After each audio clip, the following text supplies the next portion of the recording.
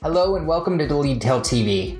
My name is Brian Kramer, keynote speaker, coach of coaches, and author of There's No B2B or B2C, it's H2H, Human to Human. Today I'm going to interview Garrett Ruiz, Head of Content Strategy for Adobe Digital Cloud. We're going to be talking about today how his team, Garrett's team, is measured at Adobe. We're also going to be talking about what is the common thread for working throughout Silicon Valley at all the different technology companies that he's worked at, and what is the thread for marketing. The last thing is, as a court researcher, he's reviewed 20,000 different eviction notices and eviction statements. So how did that kind of project or that kind of timeline and process help him become a better marketer? Okay, so let's get to it. Here's Garrett Ruiz. How are you doing? And welcome to the LeadTail TV interview here. I'm great. Thanks, Brian, for having me. And I know my title's a mouthful there, so thanks for wading through that. But I'm excited to chat today. You're head of commercial content strategy for Adobe Experience Cloud. You're right. That is a good one. How are you? What does that mean? Yeah. So. As you may know, Adobe has quite a few products in its portfolio, and the business is basically broken up into three clouds, we call them. There's the Creative Cloud, which is Photoshop and those products you're familiar with. There's Document Cloud, which includes things like PDF and Adobe Sign. And then there's the Adobe Experience Cloud, which is really focused on technology for marketing professionals.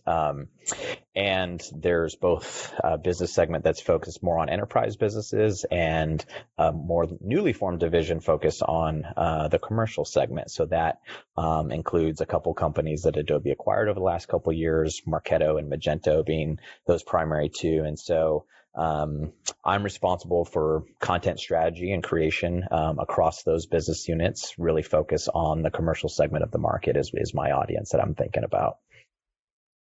Wow. So not a small role, and, no, and a lot of change. How are you measured around that kind of job? It seems like it's gigantic. Yeah, and it's kind of definitely something I'm starting to get my head around. As a new opportunity for me to have a couple different products in my purview. So probably the two primary ways that me and my team are being measured is sort of one, can we efficiently build a content engine that meets the demand of a very hungry demand gen team. So I have a lot of counterparts that are focused on inbound and outbound campaigns, and they need content to fuel those initiatives. So, one area is just setting up that engine to give them the ammo they need to run those campaigns and meet their goals. And then kind of beyond that is the efficacy of the content that I'm feeding them. And really, is that resulting in not just leads, but converting into pipeline for the business? How is that to work with what seems to be like Adobe might, to the outside world anyway, alongside bigger companies like that, to be an octopus where you've got so many different arms and lots of different things. And when you say content, it can mean so many different things. Give us an example, if you don't mind, of what that might look like. Yeah, that's a really good question, because it can take so many forms, and there's so many different tentacles, as you said, sort of reaching out into the market. But for what my team is focused on, that can be anything from blog content to video, ebooks, guides, podcasts, webinars, and all of that is really with the goal of helping to create awareness and, like I said, sort of create pipeline for right now. It's the Marketo and Magento businesses, so our marketing automation solution and e-commerce solution within that commercial segment. So that the content is all those things that are getting pushed out on our website via social and in campaigns that my demand generation counterparts are running. How would you measure that process? I know it's lead gen, but there's so much testing going on to see what what eventually works. Just because it's released doesn't mean that it's, and not working doesn't mean that it doesn't work. It still, there's so many different avenues for sharing a blog post that where it doesn't work in one place, it might work in another. And I'm super simplifying it, obviously, but how do you measure the idiosyncrasies of a piece of content? Yeah, well, I have the benefit of having access to some great tools that are just inherent in the Adobe portfolio, and the Marketo platform actually has some pretty advanced sort of analytics and measurement around what channels is content performing in, who is it reaching, what segmentation do we need to look at. But yeah, like you said, there's a lot of different channels, and what works on one may not work on another. So, this, I have a little bit of the sort of personal mantra around just the amount of data that marketers are inundated with, and some of it great and some of it not so good. But I do have the benefit of tools and also teams that help me sort of look at where is it performing, where do we need to make adjustments. And as a content marketer, I really kind of rely on those counterparts to come back and tell me, hey, this is working in these campaigns, because I just simply can't have that depth of insight into all the programs that they're running. So that's a feedback loop that we try to keep open so we can pivot and make adjustments as needed. What are you looking for specifically on something that works versus something that might create a pivot? Yeah, well, I am embedded within our demand generation group, which means that there is a pretty heavy focus on net new lead creation, and as well as cross-sell and upsell. So how are we reaching existing customers and sort of introducing them to other elements of the portfolio or additional products that maybe benefit them.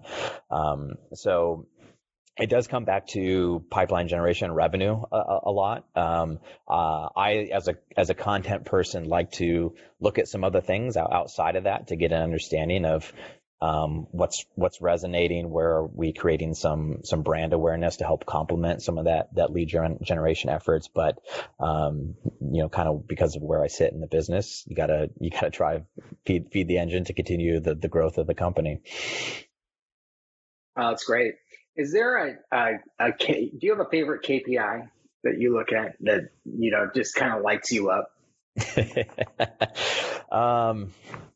Well, in all honesty, I am not a data guy. So the true answer is I don't love looking at numbers, but it is an important sort of part of the world that marketers live in now. So when I can see that not only has content helped sort of add names to the database, so to speak, but that those have progressed through the funnel, those are things I love to see. I love to see when content helps kind of move someone from an early stage to a later stage, so that those kind of pipeline acceleration KPIs are always really encouraging, because you're saying, okay, it got people in and it's sort of helping carry them through the journey of where we want them to go.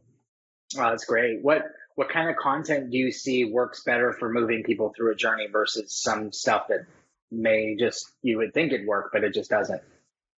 Yeah, we've been doing a little bit of experimentation with customer stories, and I think for a long time the traditional case study was thought of something that was a little bit further downstream. It wasn't at the awareness or sort of research phase. It was more when a prospective buyer had decided, yeah, I'm probably going to go with these guys, or I'm evaluating them against a couple others. Let me see some proof points. We've been trying to introduce those a little bit earlier in the journey, because I think can be some great storytelling that happens for a customer that can be engaging to bring someone into that journey a little earlier. So that's been something exciting that we're kind of playing with, to see how do we get those stories out a little earlier and not just sort of confine them to getting that prospect over the line and making a decision. Have you noticed types of content having a difference in terms of like video versus written versus in-person webinars? I mean, I could keep going, but have you seen anything there? Yeah, I think I think it kind of depends on the stage. I think all the things you mentioned sort of have their place. But video is something that sort of continues to be interesting, and particularly moving into more kind of short form video content. But the other area that there's been a lot said about this is sort of that interactive bucket, and that can take a couple different forms. And I can't say that I have a ton of data on that at this point, but we're starting to play around with it and kind of see what we can learn and sort of mix up that mix of mediums that we have in the arsenal today. So I want to ask you a quick question here before we move into a couple more behind the scenes of who is Garrett. So I'm just pre-warning you there. When you, what would you say to someone who just started a job like yours and they're head of, commercial content strategy or content strategy of any kind, and they're just starting and beginning, and you look back on what you've done and say, man, if I had known what I know now, I would have done what differently? What would you tell them? Yeah. So I think this is going to come back to the point where we had a little earlier just about the sheer amount of data that marketers have. And I actually have a little bit of like a bone to pick with this sort of data-driven marketer concept, because I think that marketing should always be a mix of creativity and looking at the data. But what this volume of data does, I think, is can sometimes enable a little bit of, I'll call it laziness, because it's very easy to stay safe and say, well, what worked last year is just what we'll do again. But any new idea, any new innovation didn't have historical data behind it, but it's easy to get sort of stuck in that cycle. And I think there's a lot of pressure on marketers now to say, show me the data, show me the data. And we get asked for it sometimes very early in the life of a campaign. And then you start to sort of put forth some vanity metrics because you're like, okay, I gotta show them some data points, but I don't have much to show. So I think what I would say is sort of stand up and say, let's balance what we do in terms of how we use data to inform what we do going forward. Let's step outside of that. Let's take some risks, and it always helps when you have an environment where that's encouraged to, have some fast failures and that kind of thing. But there were certainly times in the past where I think I just sort of stuck to the straight and narrow because there was some easy data points to point to, even if it wasn't particularly innovative.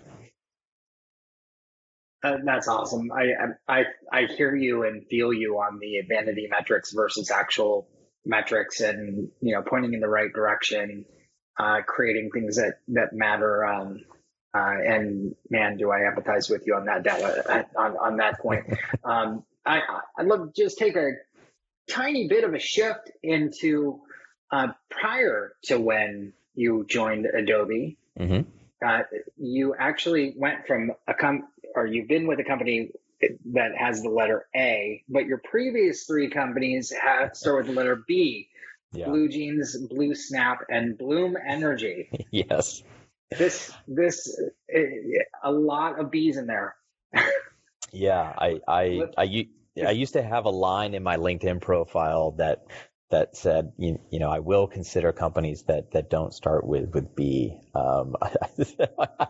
It wasn't intentional. It's just kind of how it landed. So now I'm going kind of back to the beginning of the alphabet, and maybe I'll just try to run through and see if, by the time I retire, I can hit them all or something. That's awesome.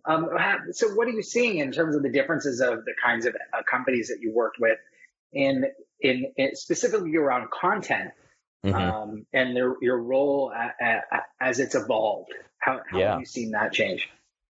Yeah, well, the great thing about working at a couple different places that had some different business models was I got to try out some different flavors of content marketing. So, for example, when I was at Bloom Energy, that was a company that was focused on large scale electricity production. And so those contract sizes were in the tens to hundreds of millions of dollars. So really we were marketing to the person who can sign a check for that large, which is usually the CEO of the, kind of Fortune 1000.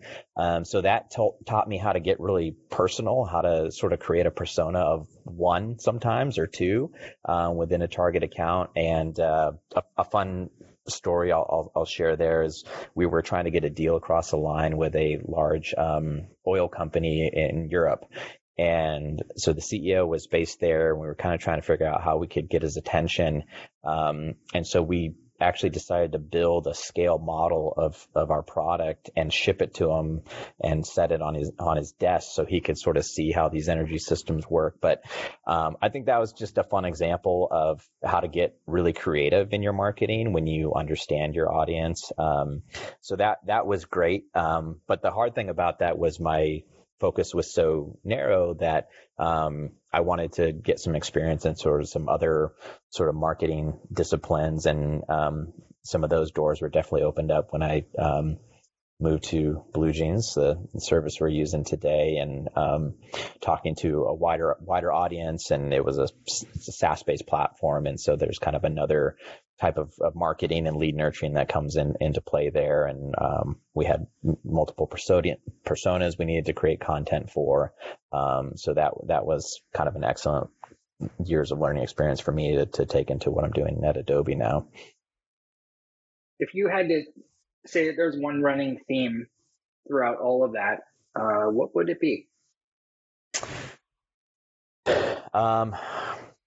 I think it was that there's an emotional element behind every lead and every deal. And I know you talk a lot about the human to human element, and that really resonates with me because especially when you're doing marketing at scale and you have big lead numbers to hit, it's easy to lose sight of that. But it's something that I try to come back to, and I like to think that I've been fairly successful in sort of bringing that emotional or human element into the content we create. And sometimes it's very dry topics, and that's tough, but I try to always come back to that and think about would a human on the other end want to consume what I'm putting out there. And it's kind of interesting with the whole personalization piece. And I'm wondering if you've had any experience with that, on how to personalize something so it does come across a little bit more human. Like you said, there's the story side, which touches my heart. How does that connect with the person on the other end? But then there's the, personalization, or sometimes even over personalization, like going too far. I'm sure you've seen that. How do you see that happening now and maybe in the future? Yeah, it's certainly can be a double-edged sword. I was reading a story the other day. I won't name the brand, but they had a goof where they sent out an email to a bunch of people that said, "Congrats on your newly arrived baby," and none of these people had a baby recently. And so those are like the gotchas that come with personalization. But I do think it opens up some great doors to be a little bit closer to that audience. I think the hard thing for people like me and content producers are, how do you sort of do that personalization at scale? It can become very overwhelming to say, hey, here's the 10 industries with 3 sub personas, and we want to get really personalized content for them. And all of a sudden you're like, I don't have the cycles to create content at that scale. So you got to prioritize it.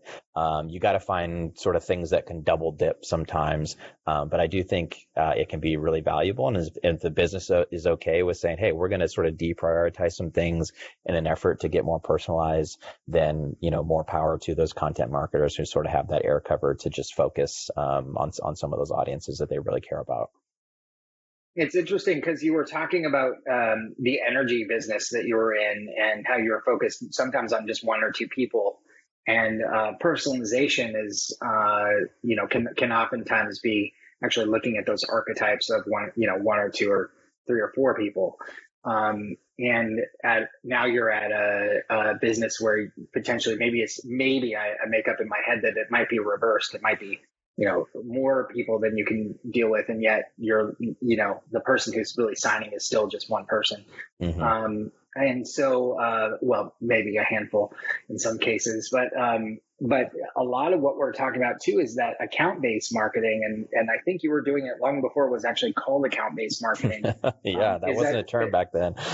No. And so, are you seeing that as a reliable opportunity at a company this size, or is that too wide, too much of a bigger net than what you might go after? Yeah, I think there's always going to be a mix of both, sort of that ABM effort and call it more traditional lead generation. I think that will be the case going forward. But what we try to do is sort of rope off a segment where we want to do that double click down and say, okay, we're going to invest a little bit more here to be more targeted, more customized, and also try to sort of line that up with how our counterparts in sales are approaching an account. I think that was maybe historically a bit of a miss, because I think for a while sales has been doing account-based targeting in a way that marketing wasn't always. And so we're trying to get smart about, okay, this has a handoff at one point, so let's line up those ABM efforts. But I think it's always going to be a mix of both. But we are certainly delving into that world. Oh, that's great. Okay, so I'm going to take a little bit of a shift again into the world of Garrett and talk about the fact that for 5 years you were a court researcher, which is so much different than what we've been talking about. You reviewed 20,000 eviction cases in Santa Clara County. Tell me about that, and were there any parallels or learnings that informed your own marketing career, or the content machines that you've been building? Yes, definitely. And, in some ways, that is sort of what caused me to be a marketer, but not for the reasons you may think. I was actually on a pre-law track, planning to go to law school and become an attorney. And that's why I was doing that work and discovered that was actually not the right vocation for me. And so it sort of forced me to look around and figure out, hey, what else is out there that I want to do? And I kind of stumbled into marketing, but it was the best thing that happened to me. But I think, something that I took away from that experience is, I was looking at eviction cases here in Santa Clara County and reading through caseloads. And there is often a really sometimes heart-wrenching or poignant story behind some of these cases. And so I think what I was able to take away is, much like we were talking about, there's a human behind every lead. There was a human behind every one of these eviction cases. And it created some empathy for me that I like to think has served me well. Be kind, think about others. And that's helped me to, I think, build successful teams and have good relationships and have a great career so far. Oh man, well said. And the human part is what I'm seeing as the red thread coming through with everything that you do. It's definitely loud and clear that's what's most important. And I couldn't commend you more for bringing that to the table and everything that you do. I also on the human side saw that you, on your Twitter profile, that you're an outdoor adventure and travel enthusiast. Yeah. Tell me about your most memorable travel experience or one of the experiences that you've had. Oh man. Yeah. My wife and I have had just amazing opportunities to do some traveling. And I actually met my wife abroad in Switzerland. So you may think I'm making this story up, but I met my wife rappelling down a waterfall in the Swiss Alps. And the rest was history, as they speak. But that kind of created a foundation in our marriage where we just really both have a love for traveling. So I'd say in recent years, one of the most memorable experiences, I'm a huge soccer fan, and a big bucket list item for me had been to attend a World Cup. So we actually went to Russia last summer and attended a handful of games and went to a bunch of different cities. And the energy and experience at a World Cup just puts any other sporting event you've been to shame. I can't even quite put it into words. So that was just this intersection of two loves, travel and the game of soccer coming together.